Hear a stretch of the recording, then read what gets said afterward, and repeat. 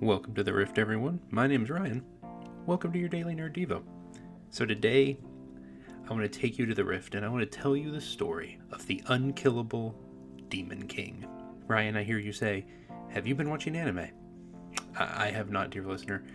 I am talking about the man, the myth, the legend, the greatest League of Legends player of all time, the man simply known as Faker.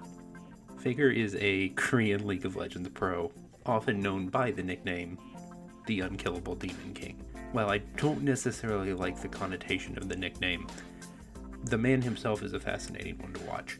Faker has been around since Season 3 of Professional League of Legends, and it's now Season 12. He has competed at the highest levels in Korean League of Legends, where some of the best League of Legends is played around the world every year. He has stuck with his team, T1, which is owned by SK Telecom, for I think almost the entirety of this time.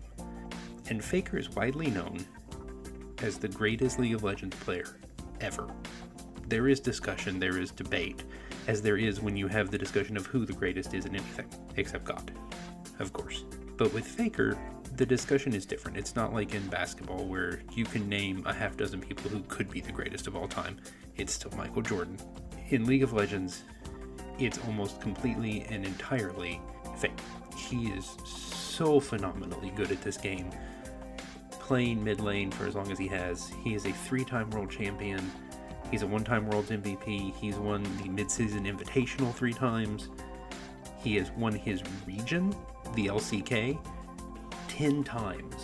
He is phenomenal at this game. He sets the standard for what it's like to play the mid lane. But T1 and Faker went through a period of a couple of seasons where things really weren't the same. He was very, very killable. The nickname wasn't holding. He was not performing at the same level, and his team wasn't seeing the same results they'd seen for a long time. And inevitably when this happens, you get the conversation of, oh, well, clearly the legend is washed up. It's time to hang it up. It's time to move on to the younger generation. He can't cut it anymore. Well, this season, Season 12, and what is known as the Spring Split, it's the first half of the year, which has just wrapped up, things changed again. Faker has adapted. He's made changes over the last couple of seasons to where no longer is he the focus of his team. He's the veteran presence leading a group of young, hungry talents forward. And this season, in their matches, not individual games, but in their matches, they were undefeated, 18-0. They made it to the mid-season invitational, made it all the way to the finals, spoilers, and further spoilers, unfortunately for me, because I do like T1, they did lose in the finals. But it's a return to form, and in some cases, a better, stronger Faker than professionally has ever been seen before. And I think it's interesting to watch that transition. And that's really where my point is. That's what this is all leading up to. It's when you step down from being the focus and step up to leading the next generation forward. In Psalm 78, starting in verse 1, O my people, hear my teaching. Listen to the words of my mouth.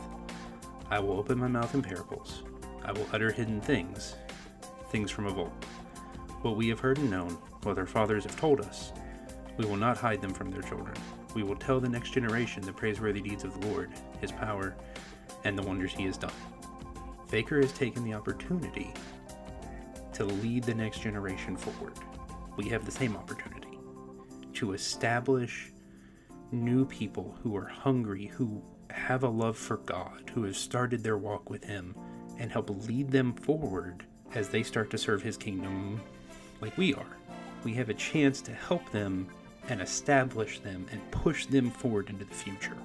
And ultimately for Faker, it's worked out, and I think ultimately it's what God wants us to do, at least some of the time, is to try and help move the next generation forward. We have these chances to bring in new people. We had a devotion this week from a young lady named Micah, and I think she did an excellent job. But Micah's still in high school. And she was willing to take that risk, take that leap, and step out in faith and do this kind of thing. And I think that's awesome. And I think we need to encourage that as much as possible. Picking up back in Psalms, but moving to chapter 71, verse 18. So even to old age and gray hairs, O God, do not forsake me, until I proclaim your might to another generation, your power to all those to come. Now, I've by no means gone gray, thankfully, but I think this is an opportunity we would be remiss if we don't take, to try and help bring the next generation forward.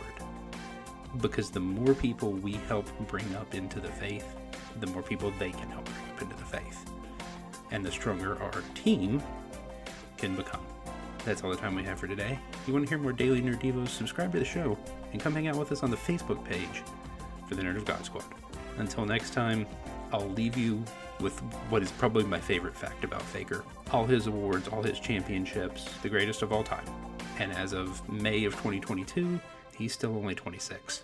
That's a world of potential left to be seen.